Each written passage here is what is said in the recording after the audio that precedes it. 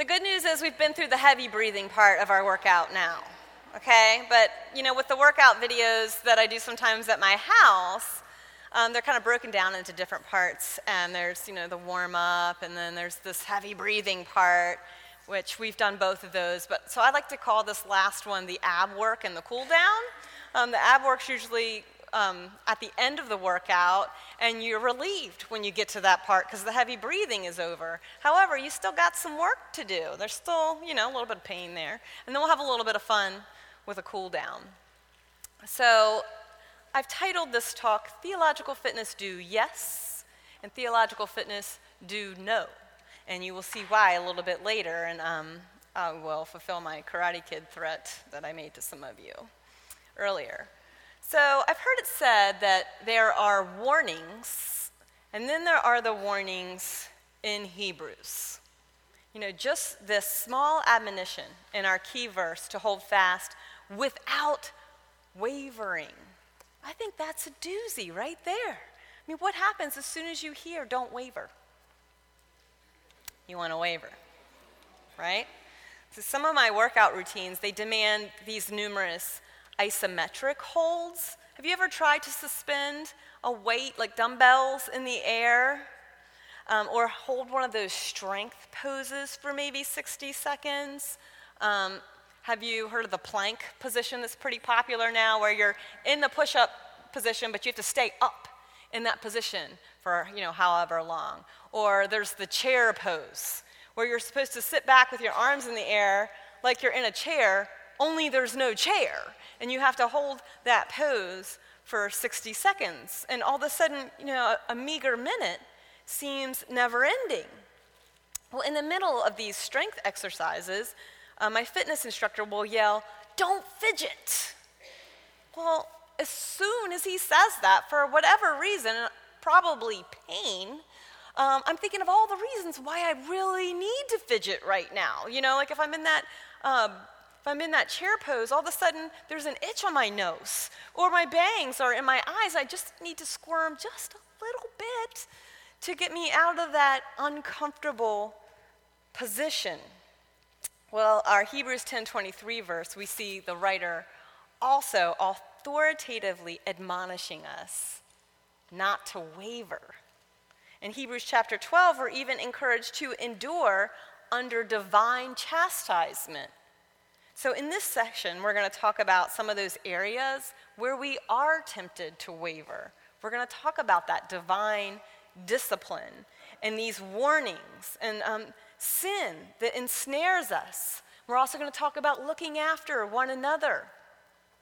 So we're warned of the two dangers of despising and despairing under this chastening by looking to the source of our trials. Arthur Pink has some really good, he has a big fat commentary on Hebrews, but I really, really appreciate his section on divine chastisement. And we're going to be spending time in chapter 12 here. But he talks about how the best of God's children need chastisement, and that it's actually an outworking of God's covenant faithfulness to his children. But let's face it, I'm sitting here talking about the benefits and the love involved in discipline. But we all know that discipline stinks, right? We don't like it. And I don't think that changes in adulthood. Our children are very good at expressing how bad discipline stinks and how bad it hurts. No one asks for discipline. We're very good at disguising that kind of thing as adults, but we don't like it either. And yet loving parents know that discipline is necessary for our growth. And our Father in heaven also disciplines every one of his children. And so we're encouraged in Hebrews not only to expect divine chastisement, but also not to grow weary from it, because it's a sign of God's love. And so he says, "My son, do not regard lightly the discipline of the Lord, nor be weary when reproved by him. For the Lord disciplines the one he loves, and chastises every son whom he receives." He's only repeating Things we've already read in Proverbs 3, 11 through 12, the themes from Job 5:17, Psalm 94:12, Psalm 119:67, Psalm 75, and all the way through to Revelation 3:19. Since this is mentioned so many times in Scripture, it must be important, and we must have a hard time remembering it, right? Why is that? Why do we need to keep hearing that? Well, I think the picture that we have of our own sanctification is far different from reality. We often have a tendency to think that we're much further along in that path to holiness than we actually are. In fact, I think we're frequently deceived about what that path even is.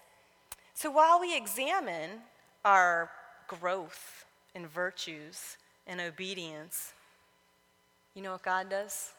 God graciously interrupts our delusional assessments with a dose of gospel truth. He's not punishing us, he's disciplining us. God's mercy does not lower the bar for our obedience, as great as his mercy is.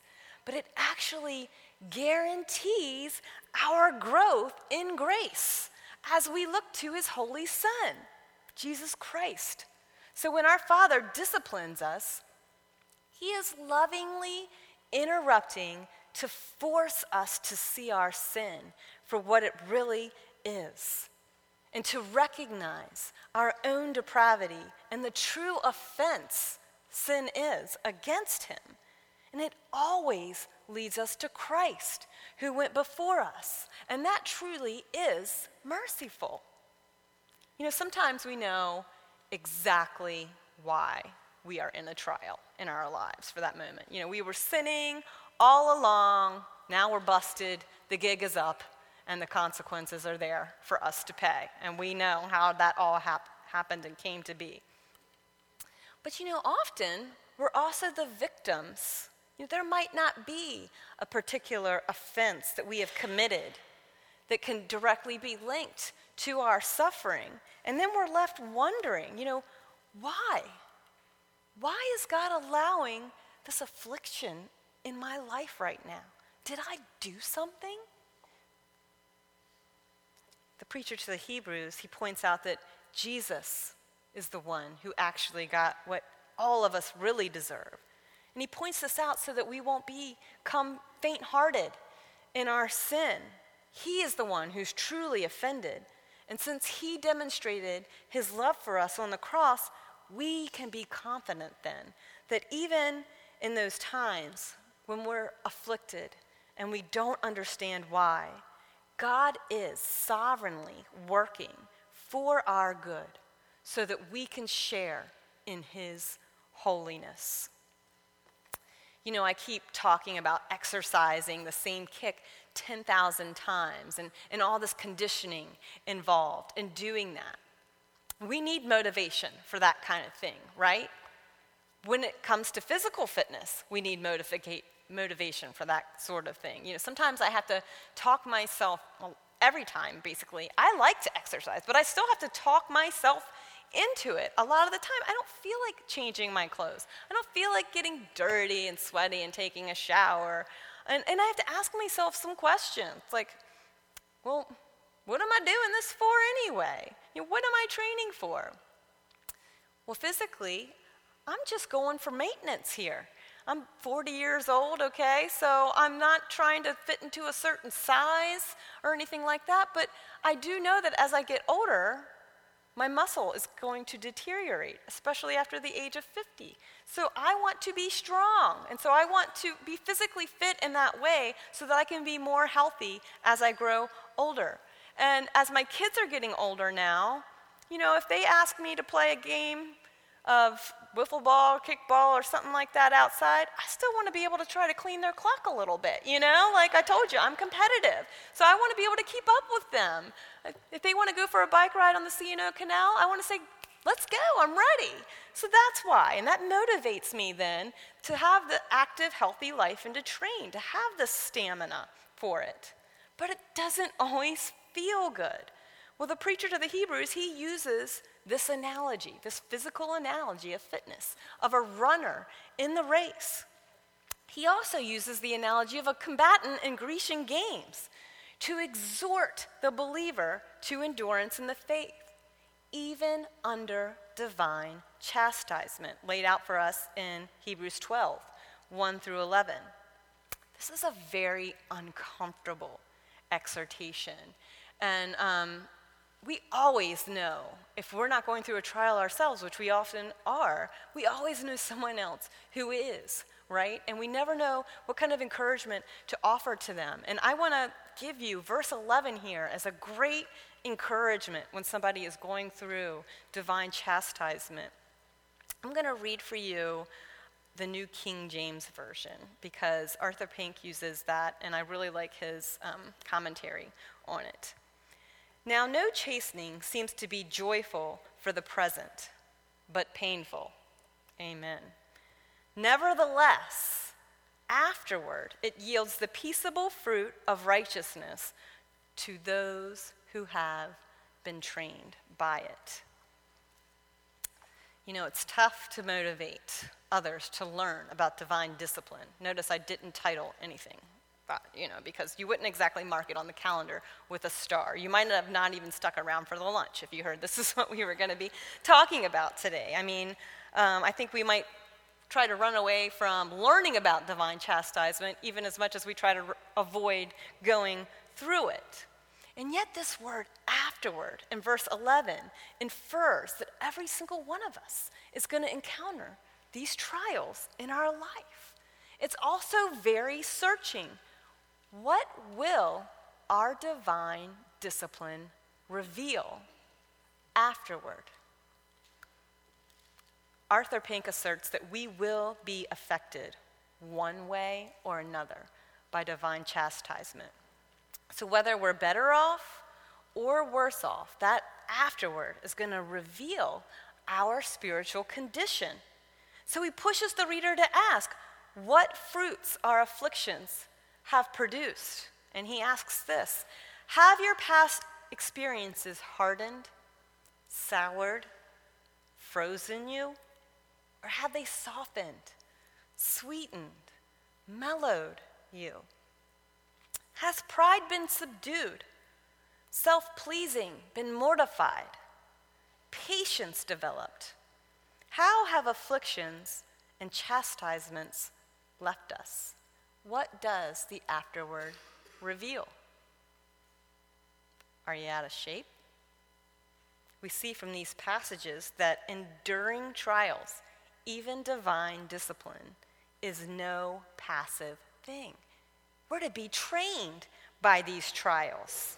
We're to be exercised by them. And so Pink explains how this word trained or exercised at the end of the verse is borrowed from a Greek word that was used in the gymnastic games. And he says it had reference to that athlete stripping himself of his outer clothing.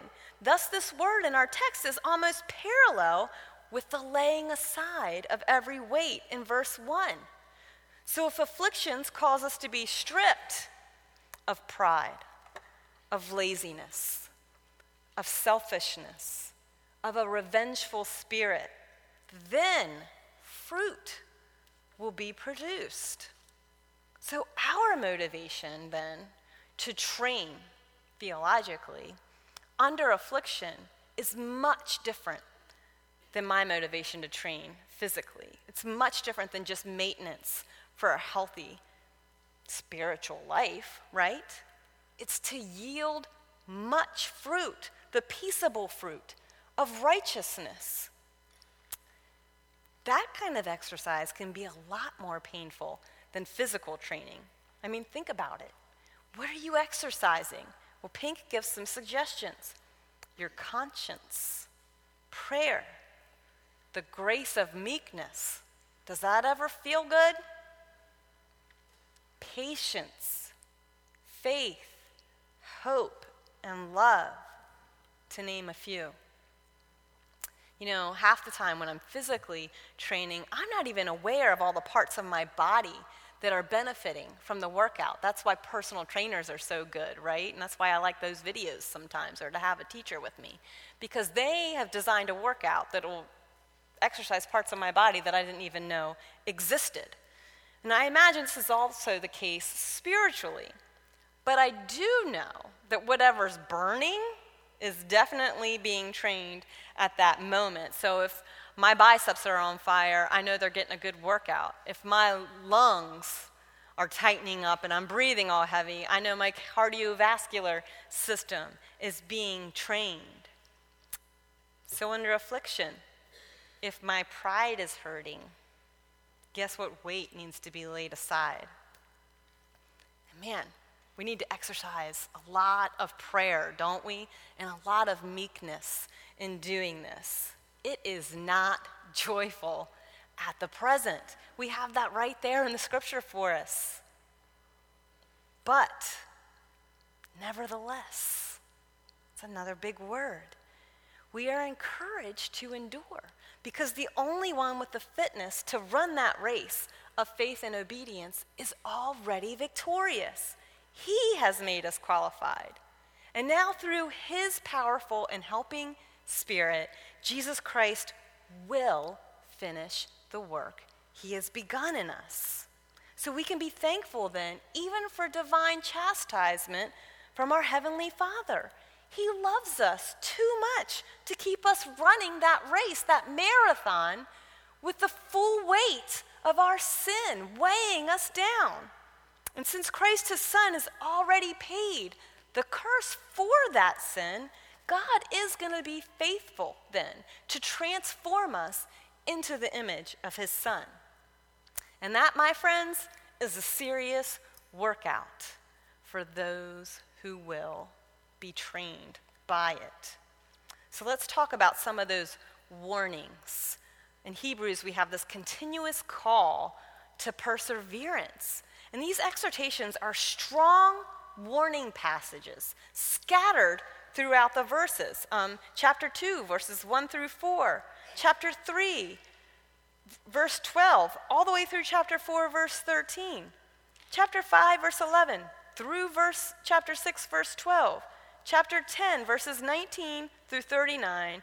And chapter 12, verses 25 through 29. All warning passages.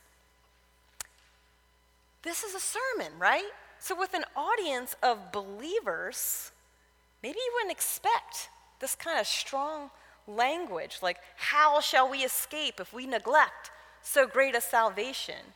Or, for if we sin willfully after we've received the knowledge of the truth, there no longer remains a sacrifice for sins, but a certain fearful expectation of judgment and fiery indignation, which will devour the adversaries.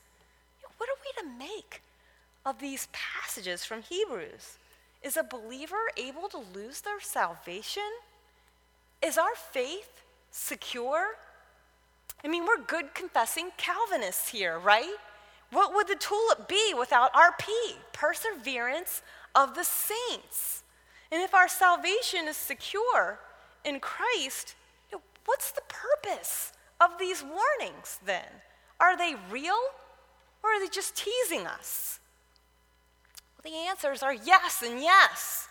Thomas Schreiner, again, going back to his book, Run to Win the Prize, he explains to us that the purpose of warnings in the New Testament is redemptive and salvific.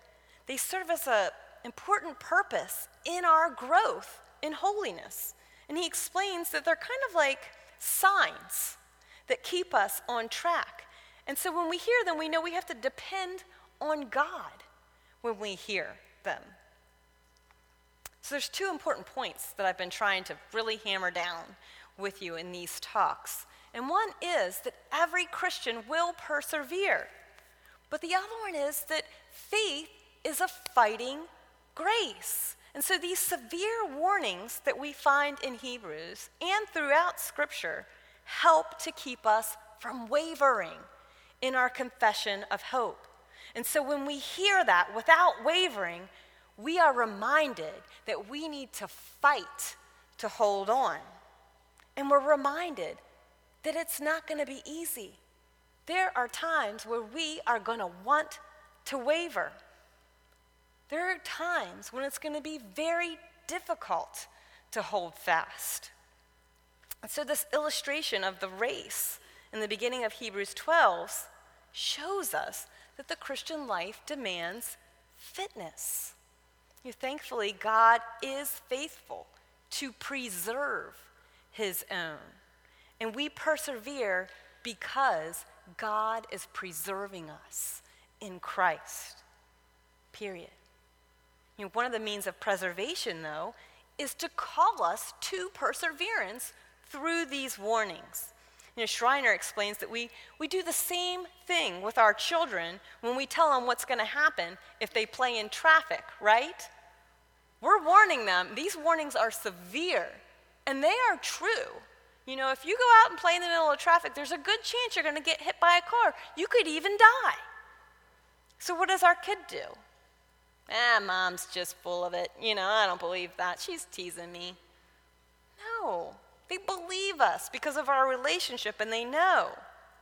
Because we know the warnings are true, we heed the warning through suffering, through fear, through this chastisement. In our ordinary, everyday life of faith and obedience, we are encouraged to hold fast to our confession without wavering. In order to do this, we need to be strong in that confession and convinced of that confession. And we need to have that relationship with our Heavenly Father. Fitness requires conditioning. And that's what these warnings do. They condition us. You see, wavering is really a trust issue. Do we trust in God's word? Do we really believe his promises and his faithfulness?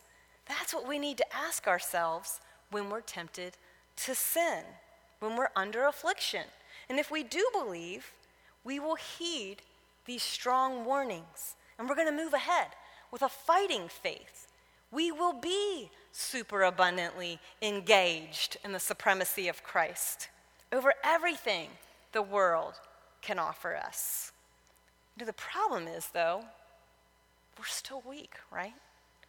We're still weak in this age. Our unbelieving hearts, they look to other things to trust in all the time.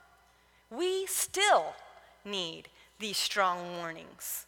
Even if we believe they're true, and even if you're nodding your head to what I'm saying now, you're still going to need these warnings. Our lives show a continual pattern of sin and repentance, and then sin and repentance. Sin and repentance. And our sin reveals just how weak we really are. And our faith then looks to Christ for our strength, to deliver us from this body of death, as Paul puts it. See, we know that God is faithful to preserve all those whom he has called. But we also know something else. We know that there are many who profess faith in Christ, but it's only genuine believers who persevere to the end. So along the way, we are sadly going to see some professors of the faith, friends, congregants, brothers and sisters, stumble and never get back up again. We're going to notice others that have taken a different path altogether. And then even those of us with true, genuine faith are susceptible to backsliding for a period of time. Joel Beeke has written a great little book. It's under 100 pages, published by Cruciform Press, called Getting Back into the Race. I highly recommend it, and it's a book about backsliding. My only critique of the book is that if you're backsliding, you're probably not going to want to read a book about backsliding, are you? And they're probably not going to appreciate that as a gift either, So, I just recommend everyone to read that book now and encourage one another now while you're not backsliding. But anyway, he defines backsliding as a season of increasing sin and decreasing obedience in those who profess to be Christians. Okay, so this is different from that struggle I was just saying between sin and repentance. Sin and repentance. The key word here is struggle. I mean, we are sick over our sin. We hate our sin, and so we repent in faith to the Lord, and we look to Christ for forgiveness and for holiness. But when a Christian is backslidden, they begin to lose their fight against sin and temptation, and they subtly lose their desire to obey. That is the danger zone in the Christian life. You know, think of that yellow caution tape that says danger zone, caution. We should mark that, right? Beeke warns, the longer one persists in backsliding, the less right one has to claim to be a true Christian. For repentance is the essence of Christianity. That's such a good line, I think. But it might make you wonder, you know, what is the difference then between backsliding and straight up apostasy that we're warned of all throughout Hebrews? And that can be really hard to determine. I mean, now we see why these warnings are so strong. You cannot see the difference between a backslidden Christian and one who has turned away from their profession of faith. Why is that? Because they are both living disobediently to the faith. They're not running with us. And so the answer is revealed in true repentance for sin. And since we're all susceptible to backsliding, we need to hold fast to the fact that true faith cannot remain in the danger zone. The Holy Spirit will lead a backslidden Christian to genuine repentance. And so in Hebrews, we are encouraged to run that marathon that is the Christian life and to train like a Grecian Olympic fighter, because without holiness, no one will see the Lord. Now, it's Christ who gives us peace, and our holiness is in him alone. And yet, we see this tension that here at the same time, we're told to strive like a fighter for these very same things. So that illustrates how hard it is for us to hold fast to our confession of hope without wavering. So what I'd like to do now is kind of transition into some practical application that we can get right out of Hebrews, and then give you a little illustration for fun. So the preacher to the Hebrews, he gives 3 strong appeals to help us strive for holiness in chapter 12, verses 15 through 17. So here the preacher's moving into his application section, and he says, "See to it that no one fails to obtain the grace of God, that no root of bitterness springs up and causes trouble, and by it many become defiled, and that no one is sexually immoral or unholy like Esau, who sold his birthright for a single meal. For you know that afterward," recognize that word? What does the afterward reveal for Esau? "When he desired to inherit the blessing, he was rejected, for he found no chance to repent, though he sought it with tears." In Richard Phillips' commentary on Hebrews, he points out that those beginning words, "see to it," really denote the pastoral care that one Christian has for another. It's the same, that Greek word is the same word that we use for elder or minister. So like brothers or sisters, we are to look after one another in that way. And then he says, in that way, we are used by God for the perseverance of those that are his own. So part of our striving for peace with everyone is to promote holiness in one another. We're to make sure that no one is flirting with that danger zone, that caution tape. How well do we strive to take care that everyone is on the right path and that they're getting back up when they fall down? Because we do fall down. Help one another up. We're also told to see to it that no troubling root of bitterness springs up among us. Well, that kind of sounds vague in general, but maybe you'll see in the cross-references of your own Bibles that the preacher is specifically expanding on Deuteronomy 29:18 there. And what it really is a strong rebuke against false teaching that leads to apostasy.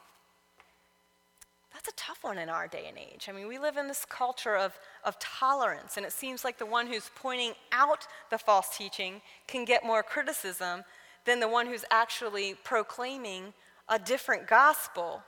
So this is an admonition that the church needs to take very seriously as we see this root of lies exposed in Deuteronomy as a poisonous fruit that can bring disaster to a covenant people. That's yellow tape, guys. False teaching is yellow tape. That is a form of backsliding. Or worse. So lastly, we're warned against profaning the holy. And we got Esau here, right? Who traded his blessed inheritance for a bowl of stew. And I kind of relax when I read this part because I think, oh, well, at least I'm not as bad as Esau, right? I got that one, check. Amy's good here. I would never be that ridiculous. But we are. We are that way. We are constantly tempted to pursue worldly pleasures over true spiritual blessing. We chase situational happiness over enduring joy. We're foolish too. You just look at the state of the evangelical church today, and you're going to see a cavalier attitude toward holiness. So above all, this key verse, it calls us to esteem God's promises to us. Esau did not do that. It's a call to elevate the sacred over the common. The common isn't bad. There's nothing wrong with a bowl of stew. There's nothing wrong with enjoying the common to the glory of the Lord. But in the life of Esau, we see another example of misplaced trust.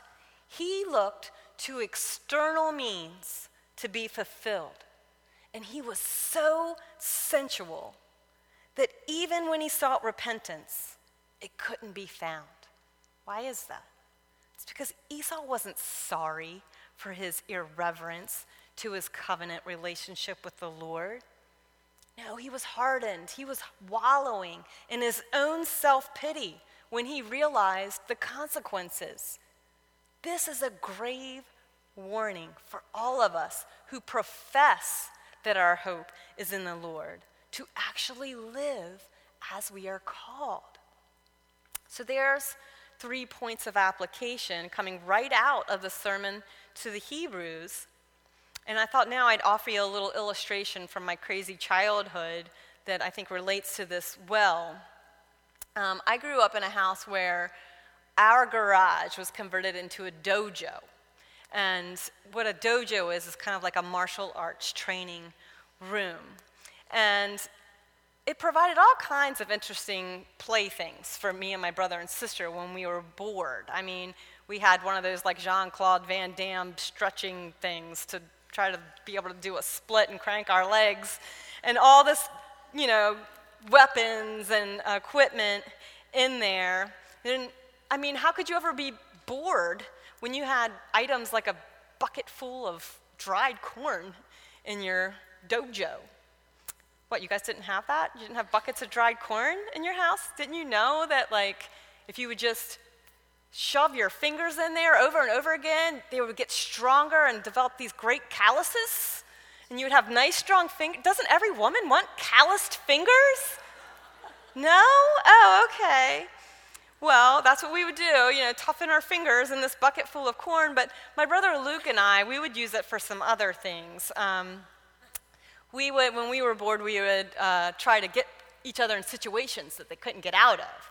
So, for example, my dad was also Secret Service, so he had handcuffs around. So we would take the handcuffs, say my brother would handcuff me to a piece of workout equipment, and then he'd take that key. He'd smile at me, and he'd bury that key in the bucket of corn, you see. And then he'd push that bucket of corn, just out of reach for me, and then smile again, turn the lights out, and leave. And so then I was left to tap into my inner MacGyver skills to try to figure out a way out. And if you don't know who MacGyver is, I don't like you, because you're too young. Good times.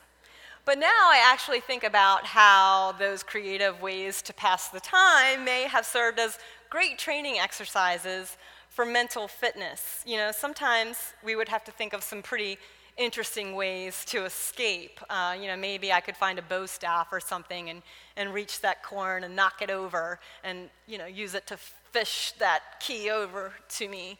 But usually I used better mental fitness than that because I had this little sister who was very curious and would poke her head in sometimes, and I could manipulate her into doing the easy thing and coming and getting the key, Got to think outside of the box there.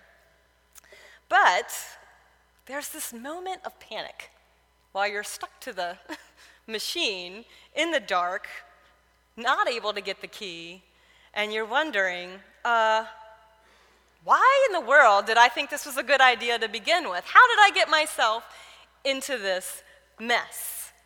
And I think this is a thought we so often think as well as disciples. We're so eager to get to that status as a mature disciple.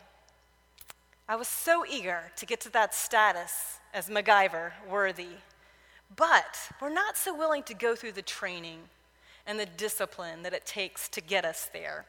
It's usually not as fun as handcuffing your sister to a piece of exercise equipment either.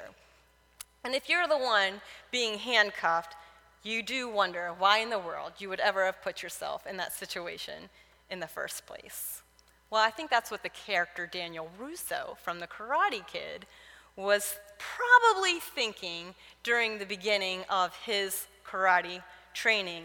And Mr. Miyagi, he teaches us a really good lesson, a great illustration for training without wavering in this movie. And he asks Daniel if he's ready for his first karate lesson, and Daniel responds, "I guess so."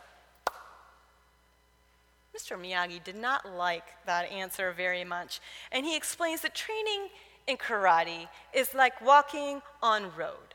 You can walk on right side, or you could walk on left side. But if you walk in the middle, you get squished, like grape. Understand? There's no wavering. Either you karate do yes, or karate do no. Karate do guess so, like grape. Understand? Well, now more eager to train, Daniel's first lesson, it ends up looking a lot like doing Mr. Miyagi's chores. And so he's told to wash all the cars in the lot, and there were a lot of cars, and to follow that with a good waxing. And he's given specific motions that he's to use to do this. Wax on, left hand. Wax off, right hand. Breathe in through nose, out through mouth. This was very confusing to Daniel, but he obliges, and Mr. Miyagi returns to him hours later, and he doesn't say, "Oh, this is fabulous." No, he corrects his motions, and he makes sure that he's doing them with the proper form. Well, Daniel's following so-called karate lessons involve sanding the deck, painting the fence, and giving Mr. Miyagi's house a good new fresh coat of paint. So finally, as you can imagine, he's fed up. And here's this scene, and it's at nighttime, and Daniel's on this ladder, and he's just finishing painting Mr. Miyagi's entire house. He's a teenage boy. He is exhausted. He is disgusted. And Mr. Miyagi comes in from a fishing trip whistling and happy as can be. Well, he lets his instructor have it. Where is all this training that he is supposed to be getting? He is done being Mr. Miyagi's chore boy. That's when the wise man commands, Daniel-san, show me sand the floor. Now Daniel is really confused. He's a little intimidated by this guy, right? So he's confused and he bends over and he starts to pretend like he's sanding the floor. He's like, no. Mr. Miyagi shows him to do them in the air, and he corrects him, showing the rehearsed and repeated motions again.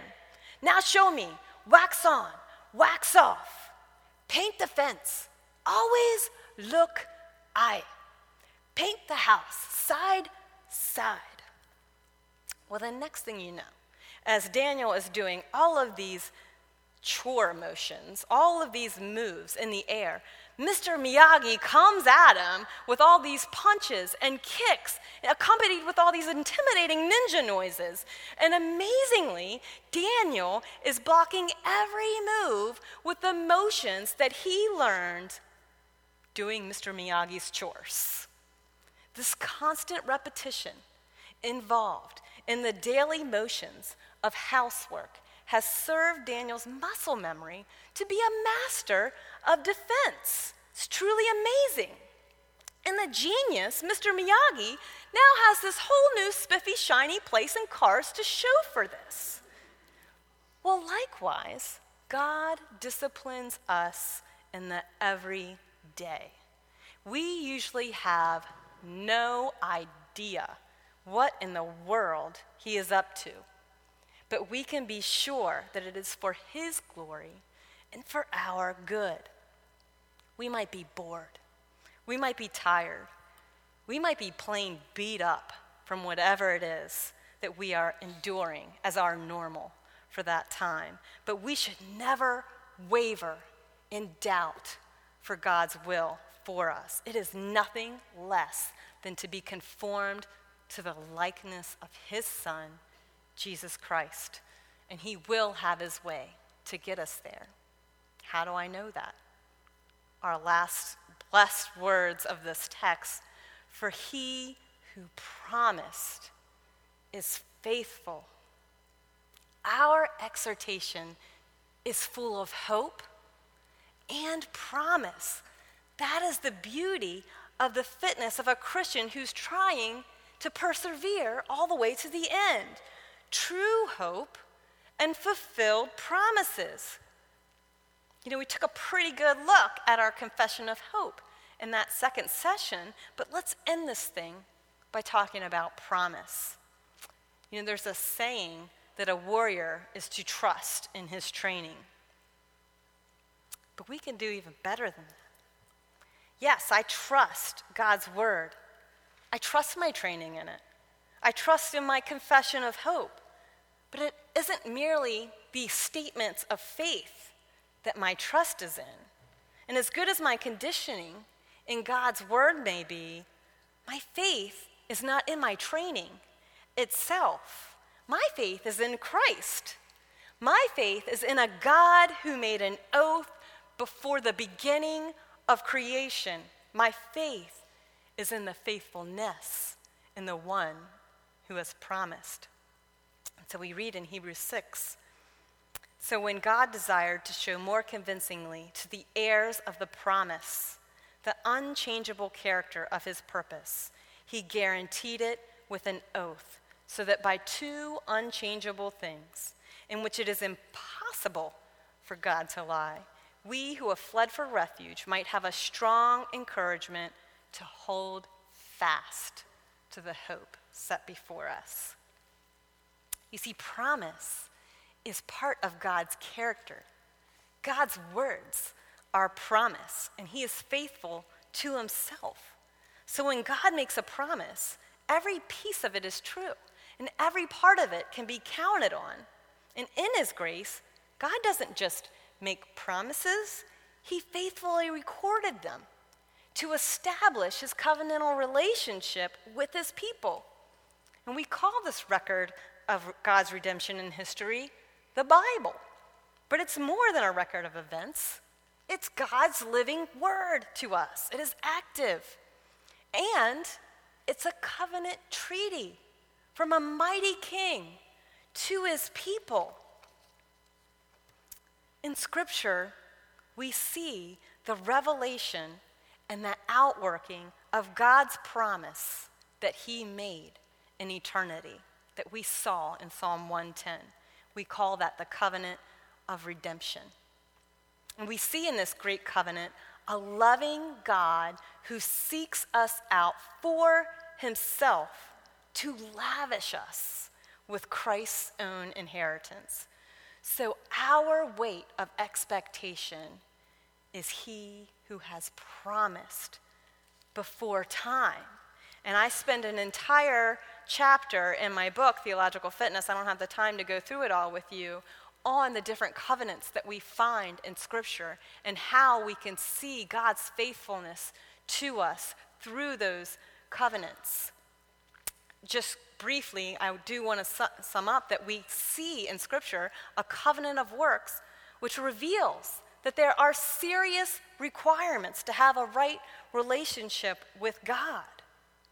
But then we also see a covenant of grace, revealing that God himself has fulfilled those requirements on behalf of his people.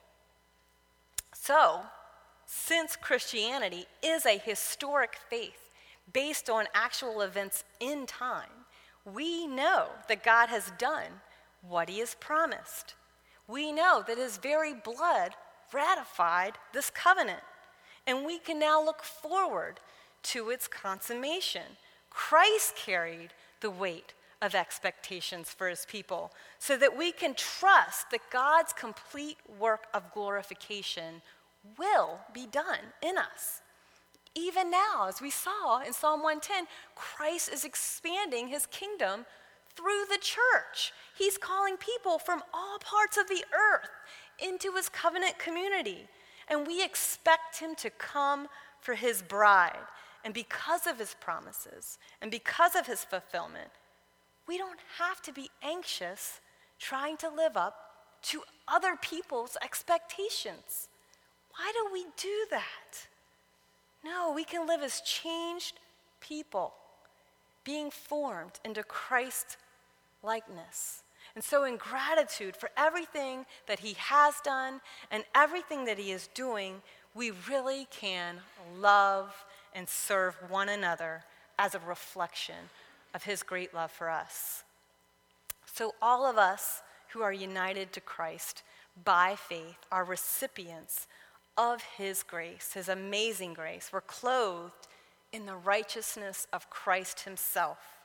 And we confess that he is Lord, and we proclaim the work he has done on our behalf. And now that he has ascended to the right hand of the Father, making intercession for his people, he has sealed us with his Spirit as a guarantee that his work is effectual for our salvation. God has said it. Christ has done it. And the Holy Spirit is applying it to his people. So we can count on it. He who promised is faithful. Let's pray. Heavenly Father, we thank you for such a rich portion of your word, Lord, that is full of hope and is full of promise. We thank you for these warnings that you give us. They make us uncomfortable. They're painful, just like the discipline that we have to go through is painful, Lord. Nonetheless, we thank you for it.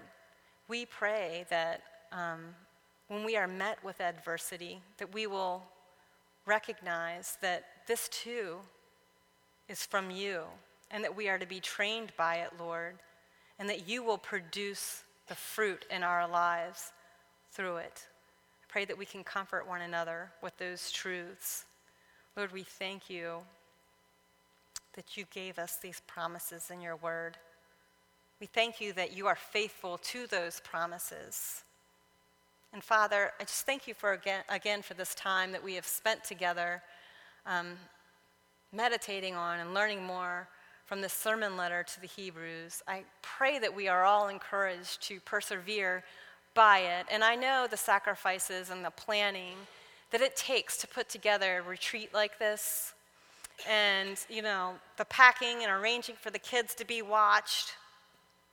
Lord, I just pray that we're not overwhelmed by all this and that we don't just, jump back into life as if this special time together learning didn't occur, but that we'll go home and unpack these truths as well, not just our clothes and toothbrushes and whatever else, but that we will unpack these truths and study them further and discuss them further and be encouraged more and more by them as we think about it. Lord, we thank you for your word, and we ask this prayer in Jesus' name. Amen.